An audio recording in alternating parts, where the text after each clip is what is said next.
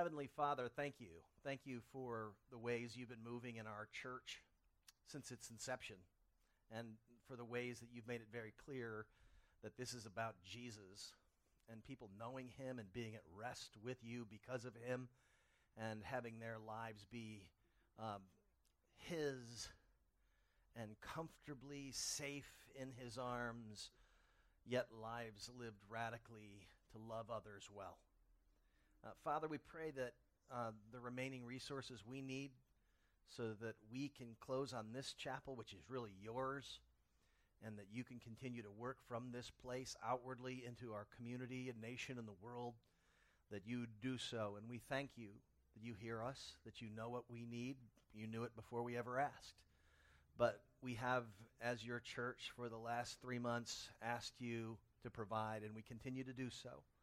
And we will thank you for your kindnesses, and we're thankful for all that you've done, all the people who've given, all the people who've not only given financially, whether it be a sacrifice of a little or a sacrifice of a lot. We thank you for those who've given of their time and spent time praying and participating in the 24 hours of prayer. Father, we pray that not only would you have been pleased to work in our hearts, doing the project that you said you set out to do, that you would finish the work you began in us, but that you would have worked in this church in such a way that we would have seen your glory more clearly. And again, that's why we come again today to your word. Our need, as we'll even see today, our need for joy is bound up in our ability to see you for who you really are, to see and know the incarnate Christ, and to be safe in your presence, and let that produce joy in us that would lead to a life of service and worship and sacrifice, and a life that really is lived in radical obedience to you, only because we have seen you for who you really are. For we pray these things in Jesus' name. Amen. Red and green are the Christmas colors. And you'd think that they'd have covered this in seminary, but up until a week ago, if you had asked me why red and green, I wouldn't have had an answer for you. I just never thought to investigate, and they certainly never studied it in systematic theology 1, 2, or 3. And yet there's a considerable discussion that takes place. I guess that's the nature of the internet on the web between scholars, which we think, gosh, don't they have better things to do and bigger problems to solve? But there is a discussion, maybe even an argument, about what these colors are and what they represent and how they ever got started in the first place. It could be that red represents the apple of the Garden of Eden, or so say some. A picture of our lost paradise. It is for some the blood of Jesus that pays the ransom for that rebellion. A Cambridge scholar contends that these color choices are really rooted in a history of boundary setting within the church and culture, which of course meant that he thought that certain segments of the church wore one color and other certain segments of the church wore another, like gang colors, but, in the church context. Like the Crips and the Greens, that kind of thing. The Bloods, there's like a little internal war going on, which I think is really weird. But whatever its origin, wearing red is a way for us to get in the spirit of Christmas and celebrate. I was at a Christmas party last night at the Crabs. Everybody was wearing red. I see an extra abundance of red during this month, even on Sundays. I, for instance, this morning got up and wore a shirt that was the closest to red that I had. And there's something about that. There's a festivity associated with it. There's a joy. Last night I took a picture of my daughters and Brooke Crab all dressed in red. And so there's this thing we have where it's the holiday season. It's cold. It's red. It's green. It's fun. And I would say, if it's nothing else, it's a source of joy for us. It's an indication that we like to celebrate. We like to party. We like to actually have times of gathering together and rejoicing. And it's no coincidence that today, as we conclude a campaign, that we talk about Advent joy.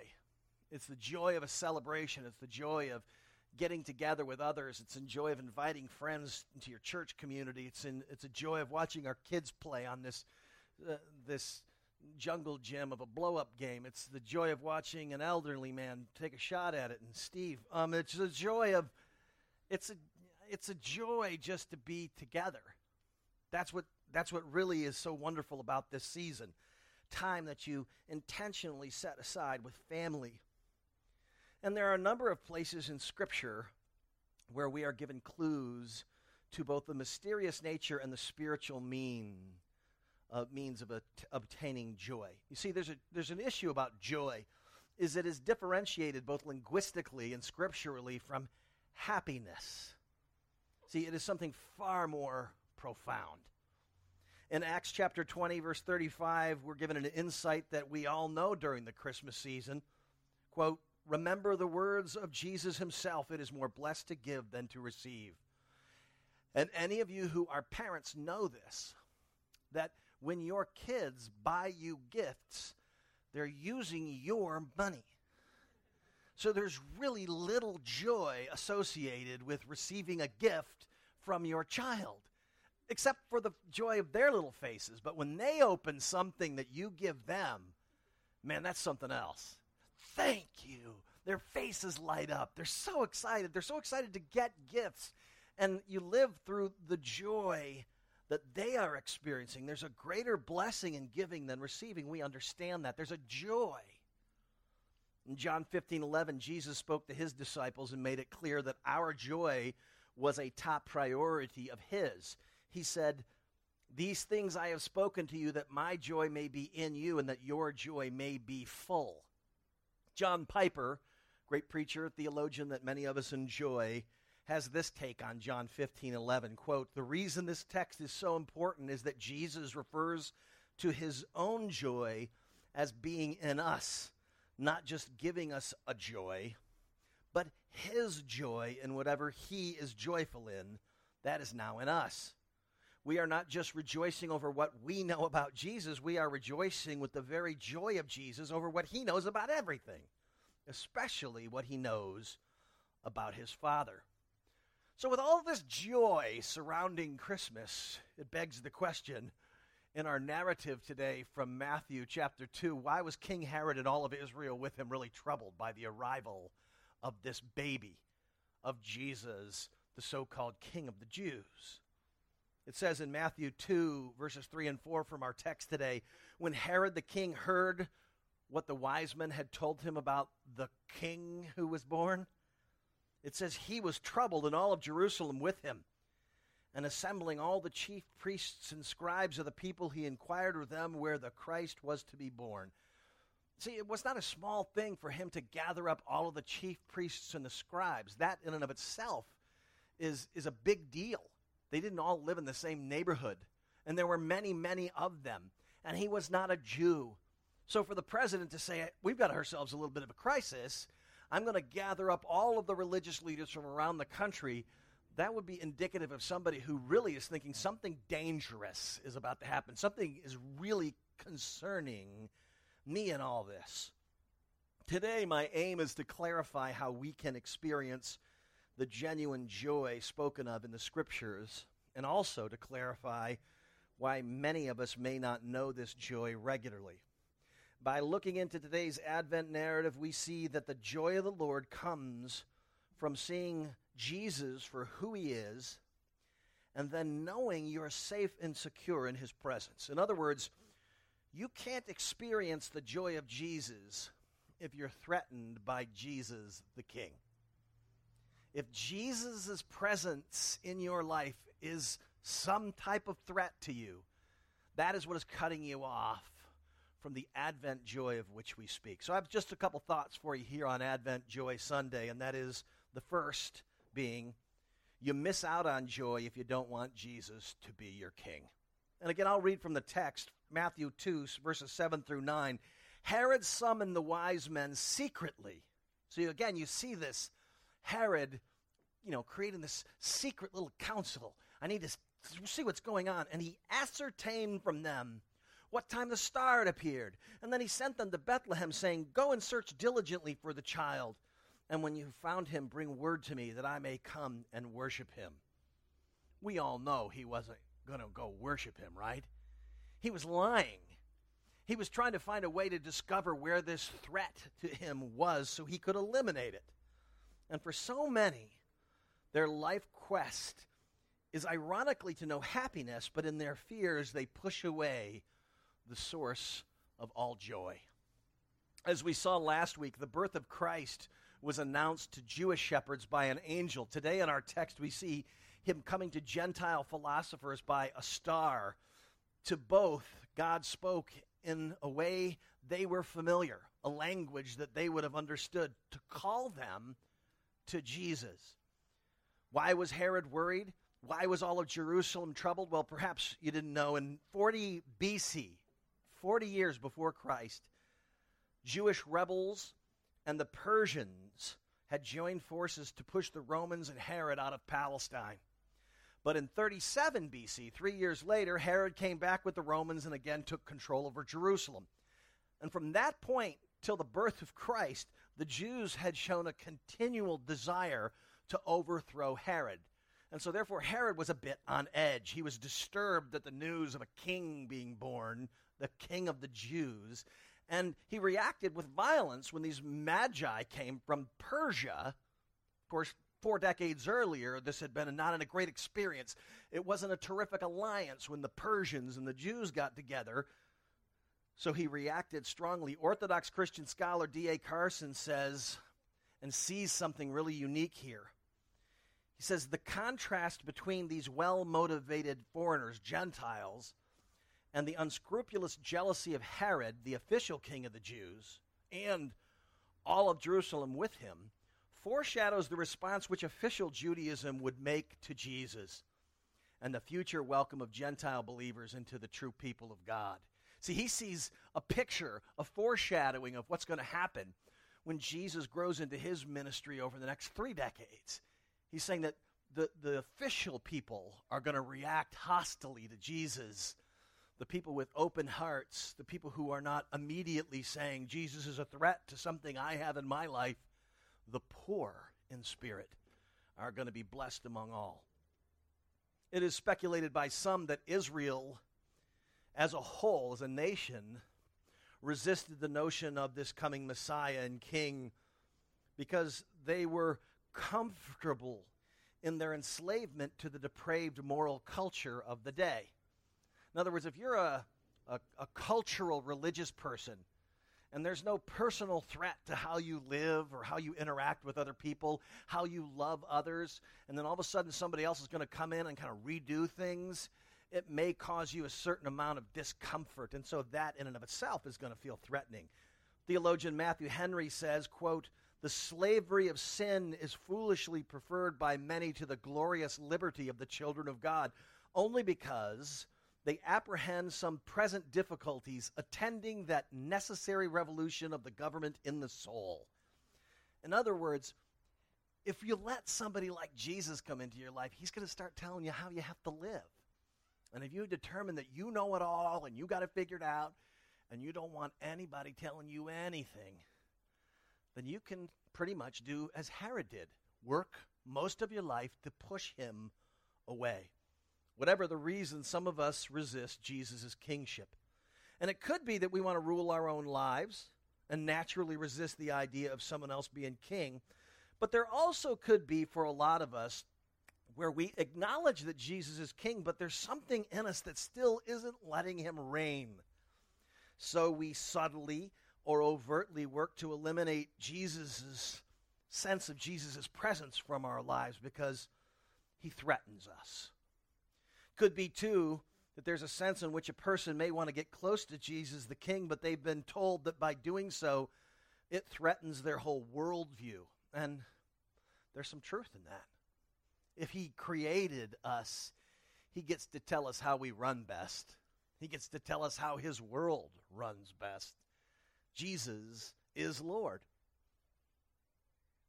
But some people are unnecessarily frightened that Jesus is judgmental and harsh. And so they stay their distance because he is a threat in that way too.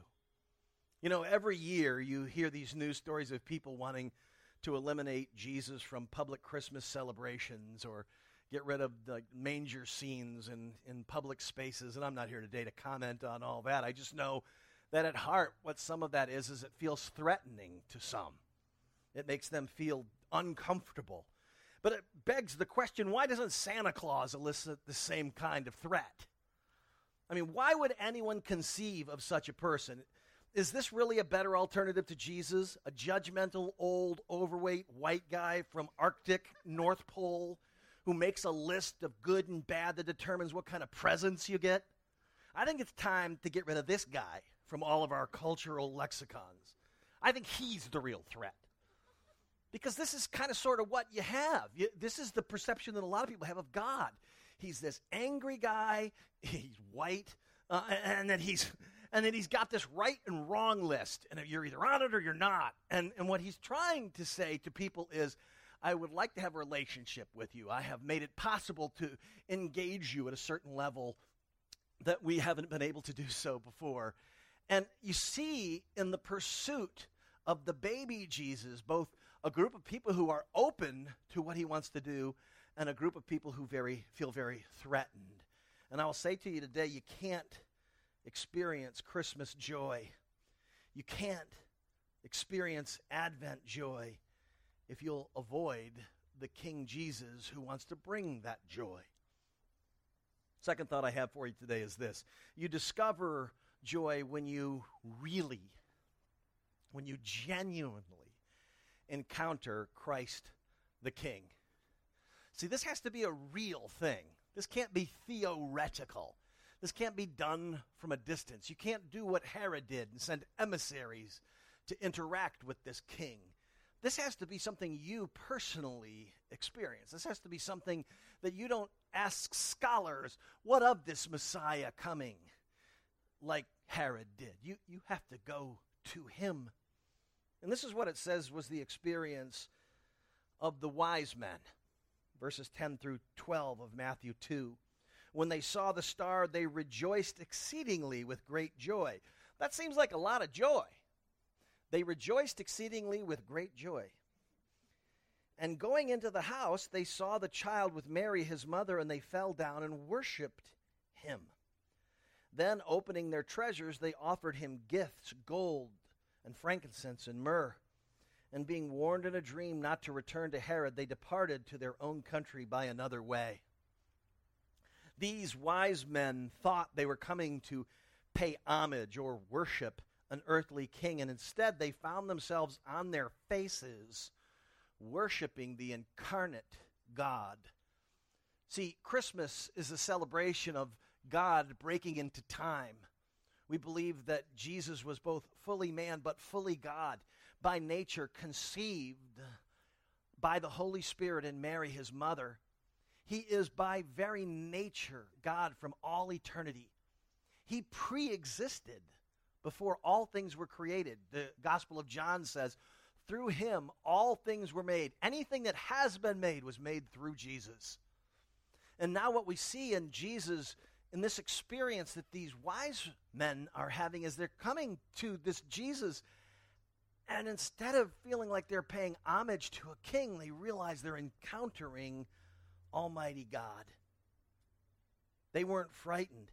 They were able to exceedingly rejoice with great joy because they saw who Jesus really was. And their response to knowing in the presence of the incarnate God, Jesus, that they were safe and secure was to experience a joy. And a joy not because they were worthy, but because they were at peace in his presence. And this is what happens when you experience the graciousness of the King of Kings. Once assured of his disposition towards you, you will now willingly offer gifts to him as did these kings. But if you don't know that you are safe in the presence of Almighty God, if you are not sure that his disposition towards you is one of grace, that he opposes the proud, but he gives grace and more grace to the humble, if you're not certain of that, you won't, as a result, do what they did. Bring him your gifts and your worship. There's one other part of this text that is telling, and It is that when they departed King Jesus, they were rebelling against the command of King Herod. See, these wise men, once they experienced Jesus for real, were willing to listen to the voice and the dream that came to them that said, don't go back to Herod. See, all of a sudden now, their real experience in the presence of God through Jesus, all of a sudden now they were willing to say, I'm going to do what is considered radical. I'm going to defy the king. I'm actually not going to do what he commissioned me to come here to do, because now I've experienced Jesus and he's my king. He's the one calling the shots. Radical allegiance to Jesus will only happen if you experience the joy of knowing this king. Radical obedience, which you'll hear some Christians speak of being a necessity, which, of course, Scripture tells us. To love God is to obey him. That he loves obedience more than he loves sacrifice. But the key to a life of radical obedience is an encounter with a king who is more radically loving and gracious than you ever dreamed. Certain celebrations, I've discovered, cause us to adjust our attire. Weddings, we are on our A game at weddings, or at least we're supposed to be. Proms, almost the same. And I can say from experience, most people get really, really well put together for a first date. And I've had some first dates that didn't go so well over the years. And so through those experiences have been able to share wisdom with young men. One such piece of wisdom is, don't eat barbecue on a first date. And never, ever wear a white shirt. I slop all over myself. I still do. I ruin shirts like nobody's business. Now I know why rednecks put the napkin in their neck and then it kind of, hey, bring me some food, because they've learned. They have learned that, guys like me just slop all over ourselves. However, there was a time, I got to tell you, when the preferred garment of a holiday, when the preferred dress code was to wear white. White, unstained garments were seen as both classy and religiously symbolic. It was symbolic of people unstained by sin. There are certain religions today where that is still the case. You'll see they wear garments that are pure, clean, no spots, no wrinkles. Charles Spurgeon says this of the Jewish practice. White robes were holiday dresses among the Jews.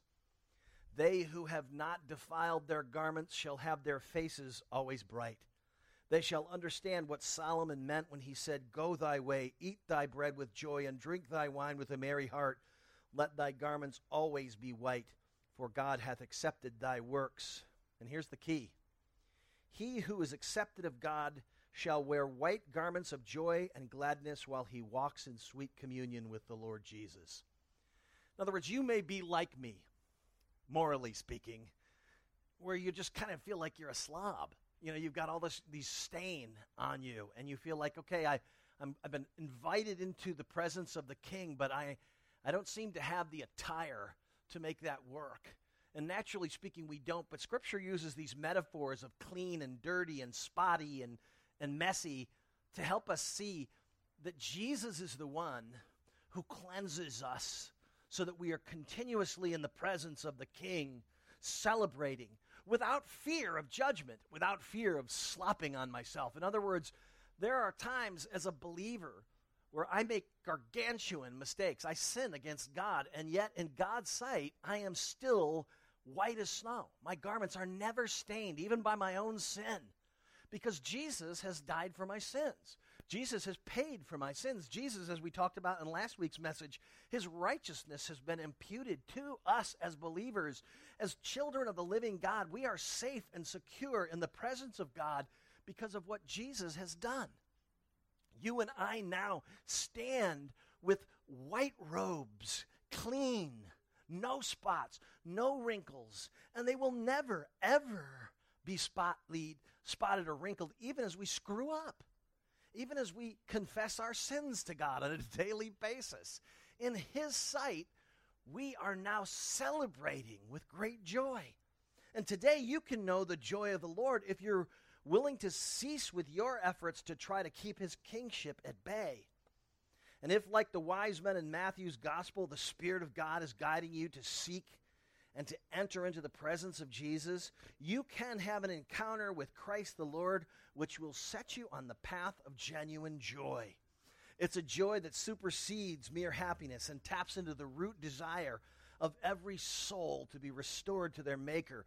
It's the natural response of an encounter with a king who's ready to cleanse you of all your sin, who's ready to forgive you of everything you've ever done and everything you ever will do. He's a king who is more gracious than you can even fathom, and at the same time more holy than we can even picture. See, once you get into the presence of this Jesus, you too will find yourself falling down and worshiping Him.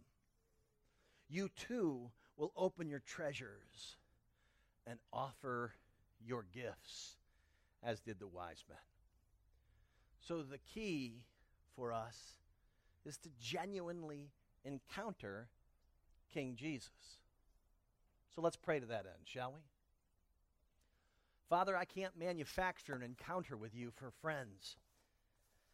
I can't explain, apart from your grace, how you opened my eyes so that I would see who you were and want to believe and follow. Jesus, I can't, other than your grace, explain how I would have ever understood that you've died for my sins. And so today, as we wrap up our service, as we wrap up the celebration of calling out to you to meet our needs, as we wrap up an Advent reflection on what you've called us to in life and joy, we have to pray that your Spirit would work in our midst, not just in our church, but in our community.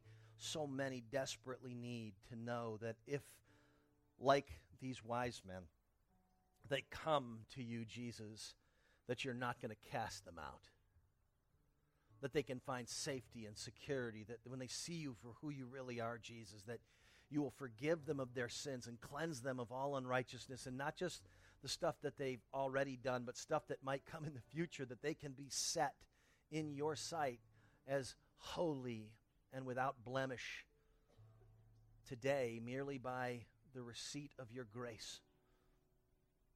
And we can't make that happen for them. Your Spirit has to transform them and enable them to believe. Today, we're going to ask you to quietly reflect for the next 60 seconds. And during that time, friend, if you've never received Christ, this is your moment. This is your moment to say, you know, I believe. I've seen the signs. God has been leading me. The Holy Spirit, I believe. The Spirit of God has been drawing me. I understand the gospel. I want Jesus. And today's the day where you call out to Him and you realize in His presence that you can know Him and it will change your life. As you sit quietly, and then Pastor Brooks is going to guide you through an opportunity for you to respond in prayer and respond by coming forward to take communion, perhaps for the first time as a believer in your life. We pray that today would be the day that you'd know His joy.